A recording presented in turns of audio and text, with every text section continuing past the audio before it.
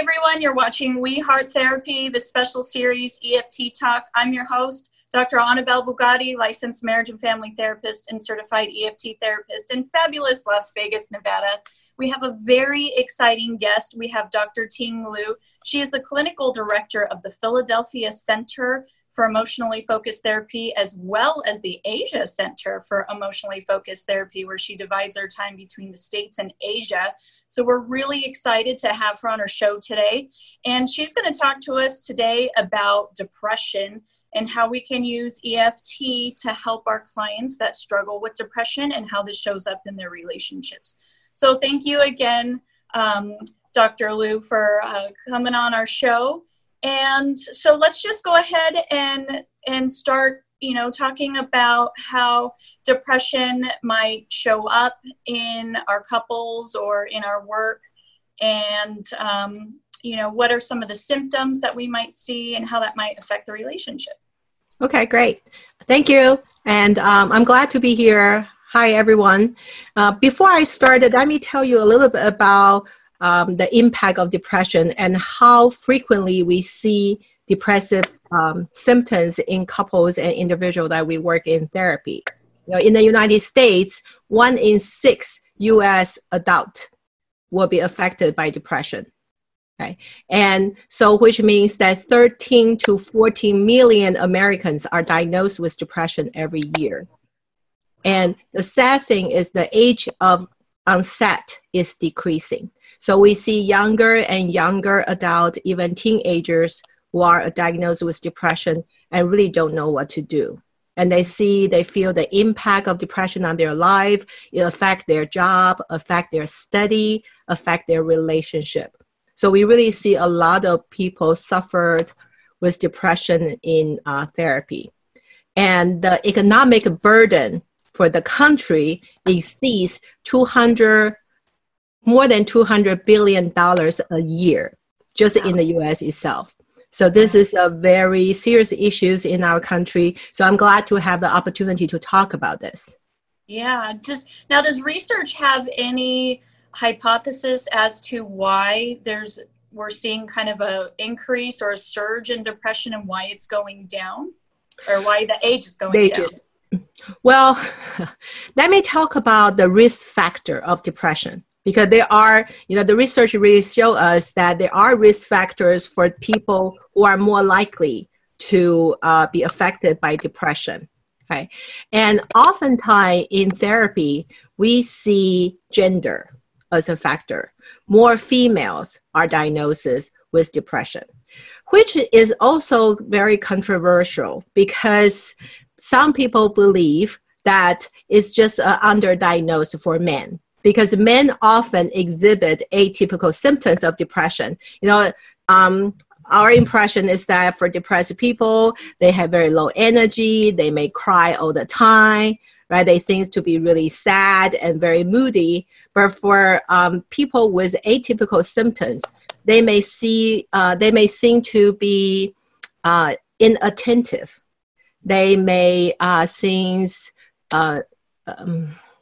more easily annoyed. Okay, so we see more anger, frustration, lack of empathy and patience. And so, but then those are likely to be the symptoms of depression too. Right? So age is one factor, and we also look at childhood. People suffer childhood trauma, unstable family environment is also a risk factor. And we also find race, has some, we find more Caucasian female are diagnosed with depression. But we don't know if this is the cause and effect. I can only tell you the statistic. That's really interesting. So we don't really know why it's surging in It's very complicated. No, because some researchers go into studying the physiological impact. They went into the genetic study. They try to study the hormone level and some level of our like the neurotransmitter. We find correlations, but nobody can say for definite that if you have this, you are going to be depressed. We can only talk about this as a risk factor. But then the other thing is that we also find the trend that depression often exhibits across different generations in the same family. Yeah, yeah. So if your parents are diagnosed with depression, you are likely. Right, right. Yeah. So let's talk a little bit more about that. So what I hear you saying is that there are, you know, demographically, there's some different risk factors.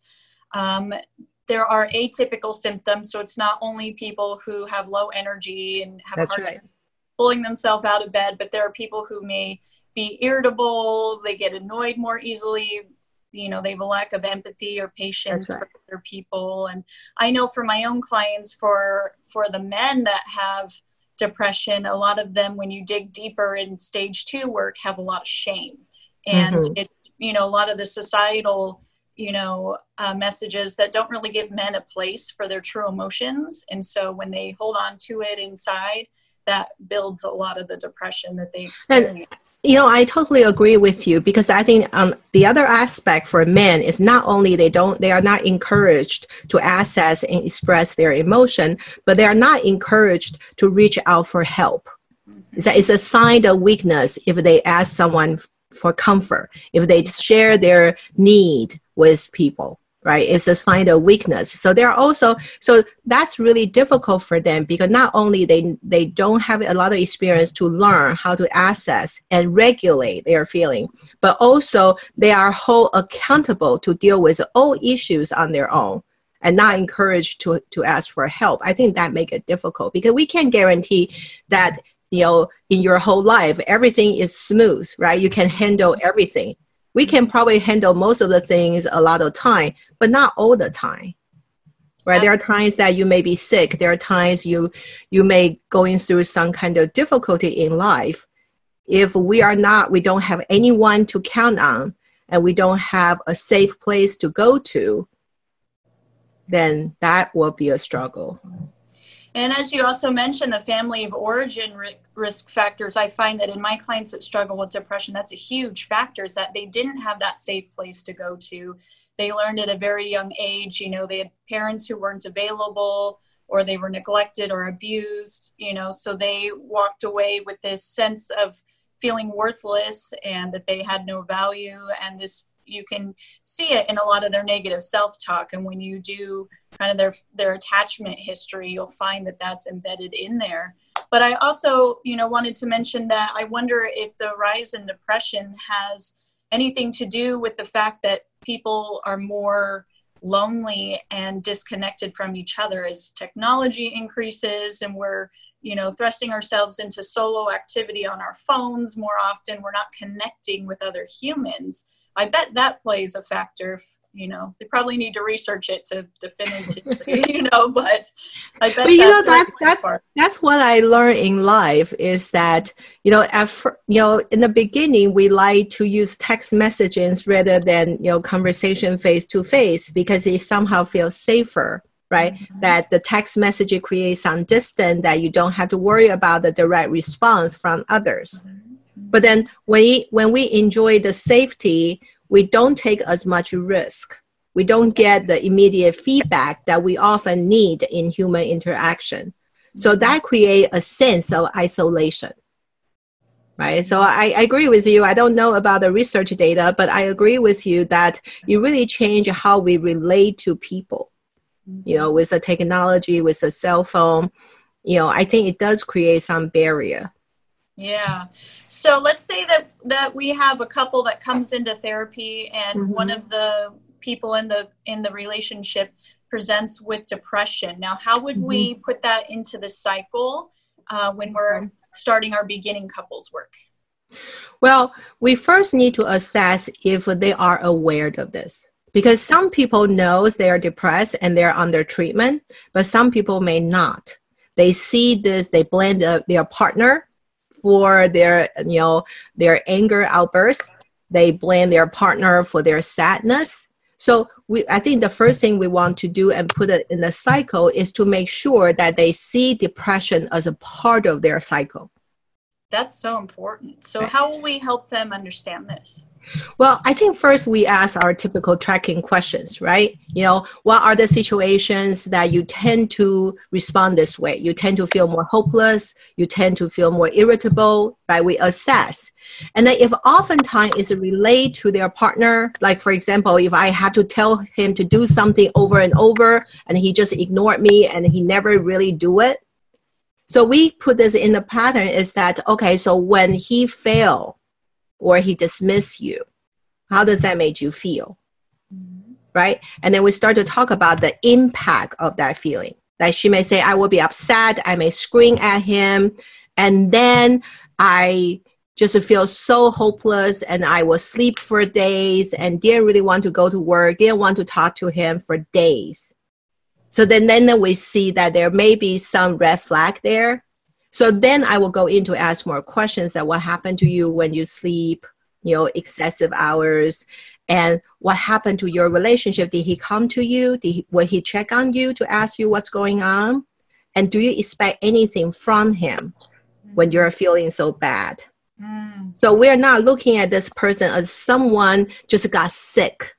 And then so she has to deal with this on her own. We're putting the patterns and the symptoms into the relationship and how that affect their form of interaction, and then also make their needs, their attachment needs more explicit.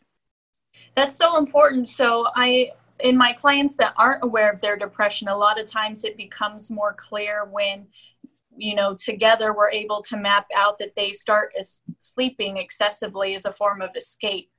And even for my clients that are aware, the symptoms are very clear to both people in the cycle, where one person is shut down, the depressed one is shut down and pulled away sleeping, they're sad, they're irritable, they don't want to interact. And the other partner is often, I don't know what to do about that. I don't know how to help them. So I don't do anything because nothing seems to help. And then the depressed person is like, but you leave me all alone. Yeah, I want you to come to me and comfort me. And that would make me feel so good. But again, they never say that. They don't talk about their attachment needs, that I need you to come close and comfort me. So they don't. And then it almost reinforces the depression that their partner doesn't come to them in that place. And this is just, sometimes I think when mapping depression into the cycle, you got to find the things that aren't happening as well as the things that are happening. When you feel depressed, what do you do? Where's your partner in this? The partner often feels alone themselves because you're depressed and I can't enjoy your company. We can't go see a movie or go on a date or relax together because you're too depressed and I miss you and I want to be with you. And oftentimes, if they had expressed, I miss you and I want to be with you, the depressed partner is like, oh, well, that feels really good to hear, but there's so much that doesn't happen when depression shows up. A lot of needs that aren't being shared or communicated or asked for, and both partners kind of dance around each other with the depressive symptoms. And so understanding, again, putting that part of the dance in there. I love how you said that. But I think, as you were saying, that remind me of two challenges that therapists often face. One is that, the depressed partner often feel blamed and responsible. It's like there's something wrong with me, right?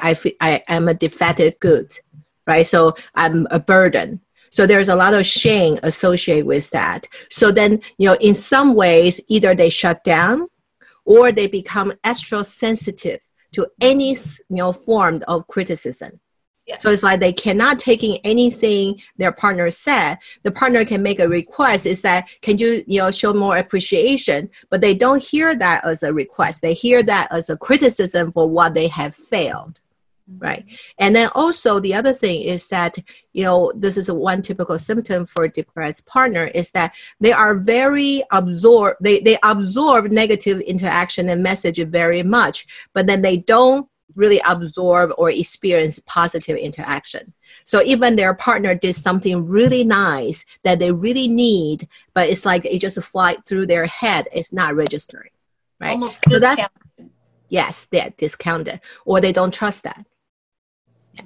So that's one challenge, is that how to work with the depressed partner without sort of making them feel ashamed and bland.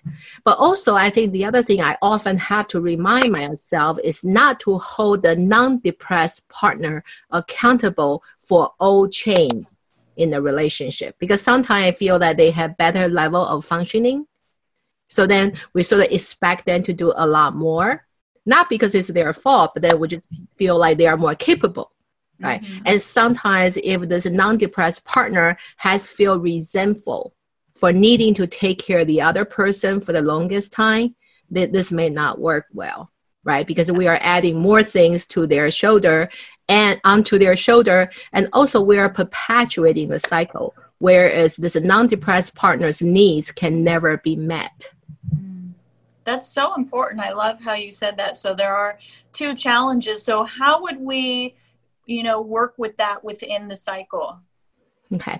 I think that one thing is that when I work with clients with mood disorder, not necessarily just depression, but maybe anxiety or PTSD, that I will have to be gentle, which means that when I zoom in to help them access their emotion, I will move in gradually so it will not become overwhelming for them.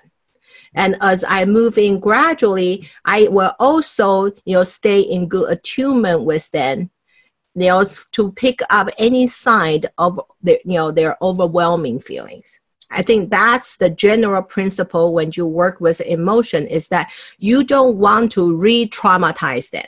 You don't want them to associate emotional experience with any kind of negative, like damaging experience. So I think that's one thing before I say anything and make any suggestion that I want to remind people is that you really need to move in gradually.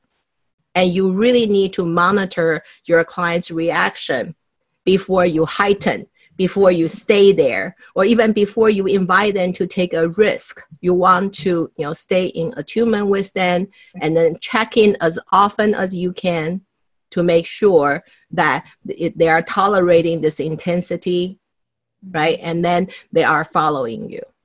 So really go slow when we're That's right. It really, really goes slow. Okay. Yeah. And the other thing that this is also a suggestion for a clinician is don't take one person's words or don't use one person's experience as the fact of their life. Right. Oftentimes that, for example, the partner will say, I think he just doesn't understand. I don't think he understands how difficult this is for me. I want to be happy. I want to be energetic, and he just doesn't understand. Okay. And then I don't think he cares. Right. So I can zoom in to empathize and validate the distress this partner feel, but I don't use this as the fact of their relationship. I need to check in with the partner. Right. I need to ask it. So is that true? Do you really don't feel you understand? Or how was it for you to hear that she doesn't believe that you understand? Right. So then we have to check to make sure that the other person is also on the same page. Yes. Right. And I find that extremely common with the depressed clients is that they often say, I don't think my partner understands my depression. And sometimes the partner will say, yeah, I don't really get it. And I think it comes down to me. I find this very similar to just any other emotional expression that you hear clients say, oh, my partner doesn't understand. Well, part of why they don't understand is because we're not opening up our vulnerability and sharing it with their partner. Again, part of the stance in the cycle is they don't understand, they can't get it, so I'm not going to share, so I don't share. So there's no way that they can understand it because we're not sharing. And so the cycle keeps in motion. The partner, of course, doesn't understand because the depressed partner doesn't feel like they can open up and share. So doesn't mean that we can't create space for understanding. And usually when you dig in deep to that view of self and when did depression start and some of the things that happens internally, and they share that with their partner's like, yeah, I can understand that. It makes sense, but in their cycle, the way it shows up, of course they don't understand because we're not really opening up and deeply sharing because again, that I'm damaged goods, I'm going to burden them. It's my own thing that I have to carry and struggle on my own, which reinforces the depression because here I am struggling with all this pain on my own. Right. And, as you were talking about, you don't understand, I do understand, or I don't understand, sometimes it becomes tricky that understanding or not become a content they got stuck with. Yes. Because how can I prove to you I understand? So usually my experience is that I like the way you present it, is that to look at, how the cycle has been apart for their disconnection, right? That the distance between two of them, that we don't really see and understand each other. So that's one way to assess it. But I think the other way is to go deeper into their attachment need, because understanding is just the first step, right? What would you like to see happen? What would be different if your partner understands your pain? Usually understanding is just a tool, right? Yeah. If you understand, you would take care of me better. You will be less angry with me, or you will be more responsive to me, or you will not blame me. Yes, exactly. Because usually, again, when my partner doesn't understand me, I feel that they're angry at me for needing my time, not being able to get out of bed. They feel a lack of acceptance in the relationship, That's a lack of empathy, a lack of compassion. So, and of course, it can be hard to give that to someone when we don't know what they need or what's going on. I know. And then the tricky part is that, do I really have to know how to respond to your need without understanding? I think that's the argument, right? I can take care of you, but what do you want me to understand? Because I heard partners say that, but I don't have depression, right? I have never been depressed my whole life. So I try to understand, but I would probably never be able to understand. Yeah. Right? And then the one sort of reminder for myself is I don't get into this argument. Is how can you understand? How can you help him understand? How can you assess whether or not this person, then that becomes content. Yeah, you don't have to, it's this illusion. You don't have to understand to be able to meet the need. That's right. That's a very good point. That's a point I try to make, is that you really don't need to understand fully in order to meet the other person's need. There are other ways that you can express and get your need met. Yeah. And usually, so I think one of the most common ways too we see the depression pop up is a negative view of self, which again translates into a negative view of others.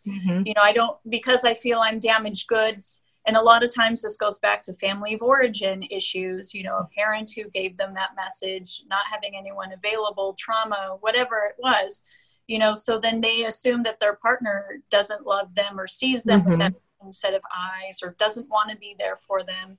And so even if we're just seeing an individual, I do all that attachment history to find out if they present with depression, what's in their attachment history? Have they had some kind of break or trauma? What attachment messages did they get? Who did they go to for comfort? Can they go to anyone for comfort now, which usually is no. But sometimes even when I see individual clients, if I ask them, have you ever, talked about your inner world with your partner, these feelings where you feel worthless and you don't believe that you're truly lovable. Have you ever talked to your partner about that? And usually they're like, no. And if I ask them, have you ever thought about what would happen if you told them about it? Usually they say, I think my partner would be there for me, but it's hard for them to take that risk to open up. And when we're working with two people in the room, it can be easier in stage 2 to work on taking those risks, when they have that negative view of self, because we know secure attachment can help with these wounds. Being able to turn to their partner and say, I feel so worthless, I'm struggling with this, and have their partner express love for them. But if they're coming to you individually, it's going to be a little bit of a steeper hill to climb because you're not able to work with the other person in the room. I know. And then also, I think this is the most the most clear things to differentiate individual therapy for depression versus a couple therapy for depression, because we could always challenge those distorted thought, right? Those negative belief of themselves and also the world. That's, we can help the individual. But in couple therapy, not only we help them to take the risk with the reward they never had, right? To really overcome the fear they have that if I reach out, if I share this part of myself, that I will get rejected, people will look down on me, or they will even walk away as if I was invisible, right? So we help them took the baby step toward, the fear they always have, so they can, sort of feel relief. It's not like I always to carry this burden. So I think that's one part of stage 2 work in EFT, is that we encourage them to take risk and really share their experience and their need with their partner, right? But then I think this is the best part I like about EFT is using the partner's response as the antidote. Yes. So not only I share, right? I take a risk to fight for something that's important to me, to overcome a lifetime fear and rejection that I had, but my partner's response can really be the antidote. Let me give you an example. I have this a client, the husband was really depressed, and there's always this shame in him that he has to be perfect. So that put her in a bind, because not only she cannot complain or criticize him, she cannot even make a request. She said, "Can you kiss me goodbye before you go to work?" Then he feel criticized, because he feel like that's a way to blame him for failing something, right? So that really make her life difficult, because she couldn't even make a request. And then every time she has to talk to him, she had to be really careful with her tone, with the words she used. And then it just feels like she couldn't do it. Or at least she couldn't prevent him from having those angry outbursts. But then as we move into stage 2, for her to turn to him and say, "You don't really have to be perfect. I love you regardless. And you are good enough in my eyes, without needing to be perfect. Being perfect is your rules and your expectation, not mine." And she said, "I'm not perfect either. Nobody is perfect. And we can learn together, and we support each other. And every time that you give me a chance to help you, I feel better in our relationship because I am needed by you." I mean, that's the antidote that you don't get to do in individual therapy, right? So it's not just for him to take the risk to share that fear of not being perfect, and people will leave him if he is not perfect, right? That really helps us understand his defensiveness. Yeah, and it's really a double win, because not only does the partner of the depressed person feel needed and, important, because they're being let into that sacred inner space that they don't normally get to be a part of, but the depressed client also starts to feel better. A lot of times my clients with depression will see great relief of their depressive symptoms after great EFT work, because they're turning to their partner. Their partner is, the antidote to those attachment messages they got growing up. I'm worthless, I'm a burden, I'm not lovable, those kinds of things. Their partner is healing that, and they're learning to distinguish, okay, that was something that came from my family or this trauma, and that wasn't necessarily healthy, and that doesn't mean that that's who I am as a person, because now I have this antidote. But I do actually, in my individual work, I'll kind of suss out, even though I'm only seeing one person, I'll try to gauge what their partner's engagement and presence is like at home in their experience. And I'll go more slowly, but I will try to give them little nuggets to try to have them share maybe little slivers. And I've had a few of my individuals try it with great success. And if their partner's not available, I do get the partner to come in, and I've been successful at that. But I've had a few that I've had them be able to take small risks and build, and that's helped significantly with them. That's right. I think that depends on the level of functioning and the level of relationship distress between the partner. So if you work with an individual and they function well and they're not in so much distress, they could really have stage 2 happen by themselves at home. Right. So I don't think that's, but then I do think that, being able to share with their partner and then being able to sort of use the response from their partner, either in therapy or at home, is just a good, antidepressant for their symptoms. What's interesting though too is that for a lot of my individuals that come in, the relationship is generally good. They don't have a lot of conflict. They can connect, but there's still a lot of withdrawing from the depressed partner. The relationship could be better. They could feel more loved if they were able to turn to their partner and share with them, those attachment fears, the hurt, the pain that's inside of them. When I feel worthless, when I don't feel worthy of seeking your help, so sometimes that even factors into creating the cycle of depression is because I don't feel worthy. I don't turn to you for reassurance, for love, for comfort, because again, I don't see myself as worthy. So I shut down, I sleep, I do whatever, the way that I try to numb out or get hijacked by my depression. And then that makes me unavailable in the relationship or not as engaged or not as present. And a lot of times you find the partner of the depressed person is they want to engage. They want to be more connected. And that's part of, I don't understand why they shut down and go away from me. And I miss them and I want to be with them. But I think when we talk about a partner, I think the other part about EFT is that we want both partners need to be met. Right. Yeah. So if we can work with the negative view of the depressed partner, that really free them up to show more appreciation, right? To show that, their feeling of being taken care of and their guilt in the relationship. So I think that's also very, rewarding for the non-depressed partner, because some of them know that I have to deal with this together, right? With my partner. But then not feeling appreciated, always feel taken for granted, or always feel like I have to be the mature one who, my partner can drop anything when they're not doing well, but I cannot. I think to hear the appreciation, to hear the guilt that from the depressed partner will also be important.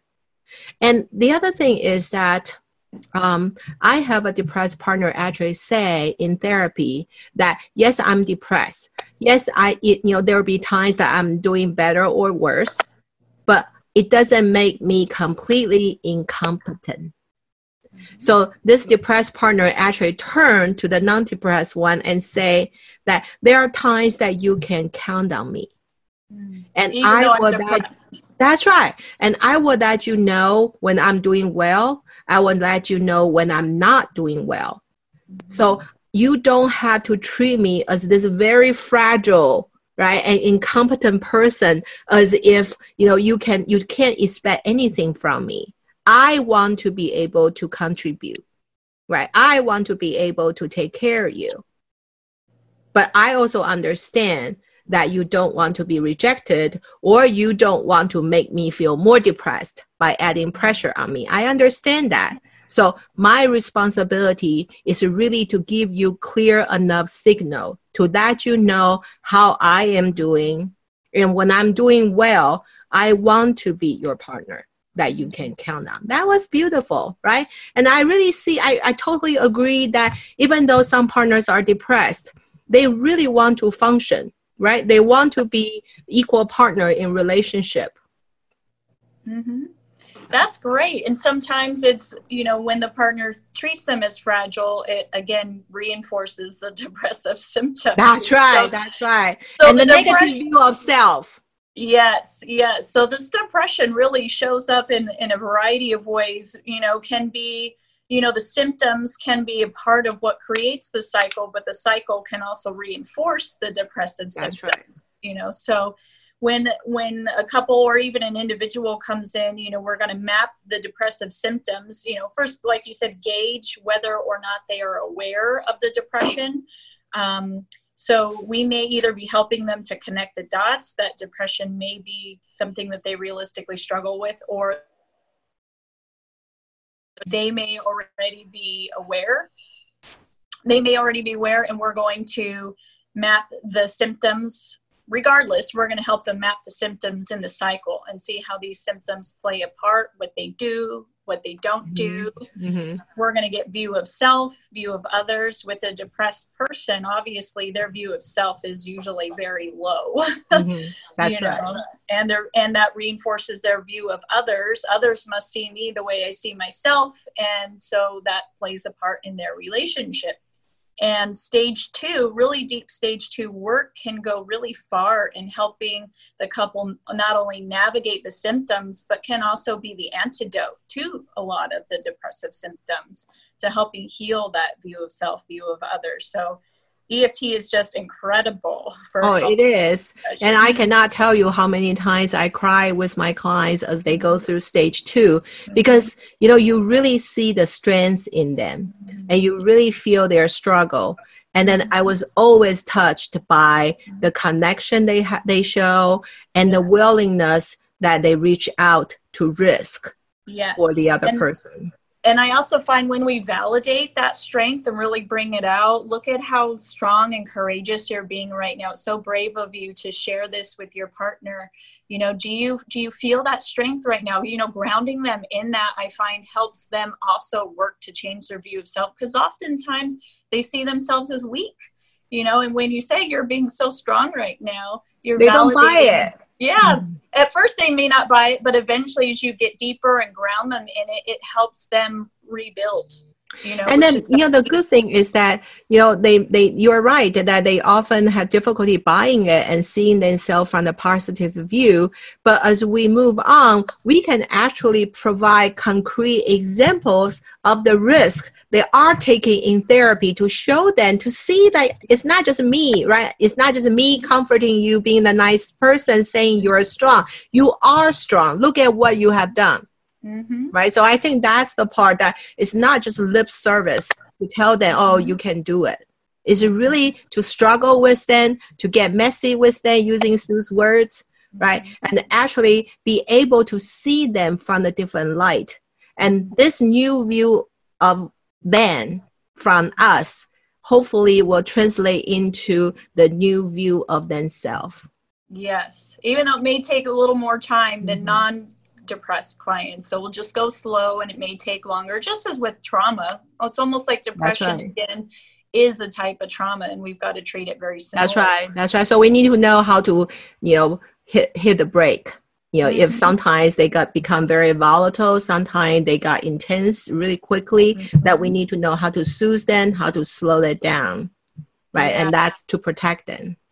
Yeah, absolutely. This is so beautiful, and this was so helpful. Thank you so much, Dr. Liu. So do you offer workshops or trainings for folks in the EFT community around depression? Yeah, we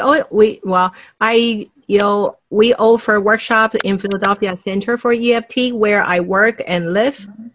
And then I also offer training depression internationally, especially in Asia. Actually, I'm going to do a training on depression in Chiang Mai, Thailand this summer.